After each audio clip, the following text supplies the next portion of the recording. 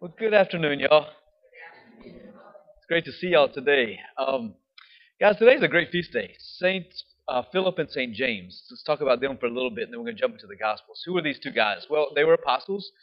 Um, Philip, Philip was a married man, right? So he was married, and he actually had a number of daughters.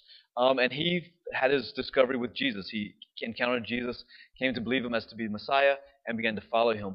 Philip was also very zealous. We all need to be a little bit like Philip, right?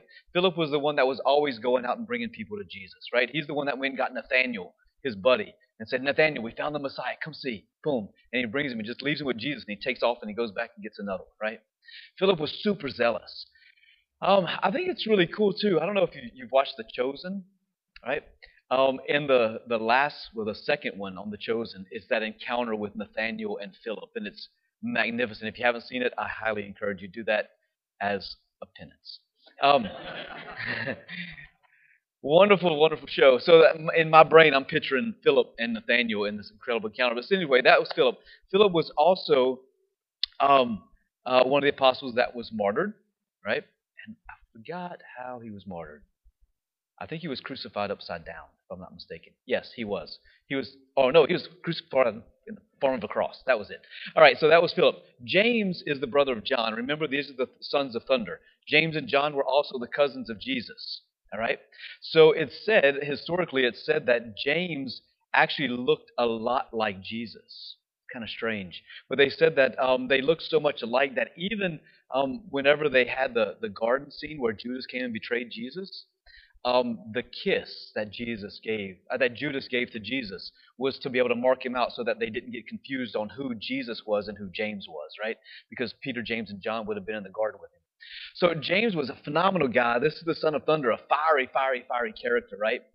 Great love for Jesus. The way that he ended up becoming Jerusalem's bishop, actually, and so the way that he was martyred was the leaders of Jerusalem took him up to the pinnacle, to the top of the bell tower in our day and age, and threw him off, and he hit the bottom and he didn't die. And it said that he got on his knees and began praying, asking for God to forgive his persecutors. And so then they began stoning him, and not with little pebbles, like big rocks, right? And he didn't die, and so they end up getting a club, and they clubbed him to death. So whenever you see him holding a club, right? So another powerful, powerful witness, right? These two apostles that came to believe who Jesus was, so much so that they gave their life for him, right? And I think that's why this gospel is chosen. Um, Jesus in this gospel, I love this phrase, I am the way, the truth, and the life, right? We hear that all the time. But it's incredible that Jesus claims to be the truth. He himself is the truth. He's not just giving us some proverbs and telling us those are the truth. Follow those sayings and you're going to do just fine. No, Jesus is saying, no, follow me. I am the truth. Like, this has never been said before. Isaiah didn't say it. Ezekiel didn't say it. The great prophets of the Old Testament, Moses didn't say it. Jesus says it. I am the truth. The truth is a person. It's not a concept. It's not a thought. It's not my truth and your truth. I can't have my truth and you have your truth and they be two different truths. That's not working out for our society today. Just look around, right? So truth isn't some concept. Truth is Jesus. He's a person. And so we come to encounter him. And so he's saying, if you follow me because I'm the truth, I will lead you to eternal salvation, right? But if I follow my ways, well, my ways won't lead to eternal salvation. But if I follow his way, they will, right?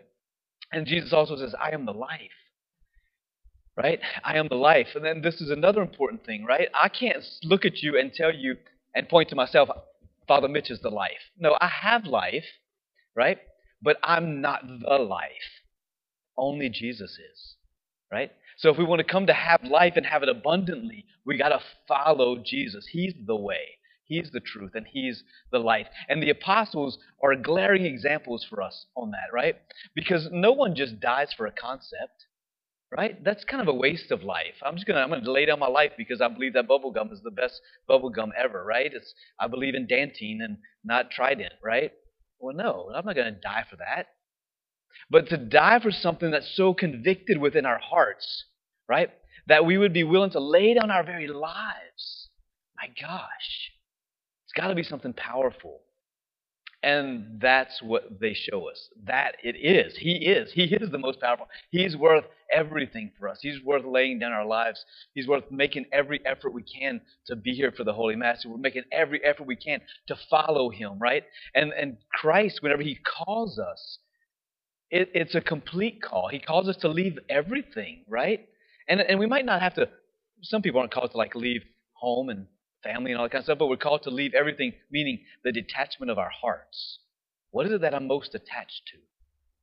And that's where Christ says, that it's holding you back. Leave that and follow me.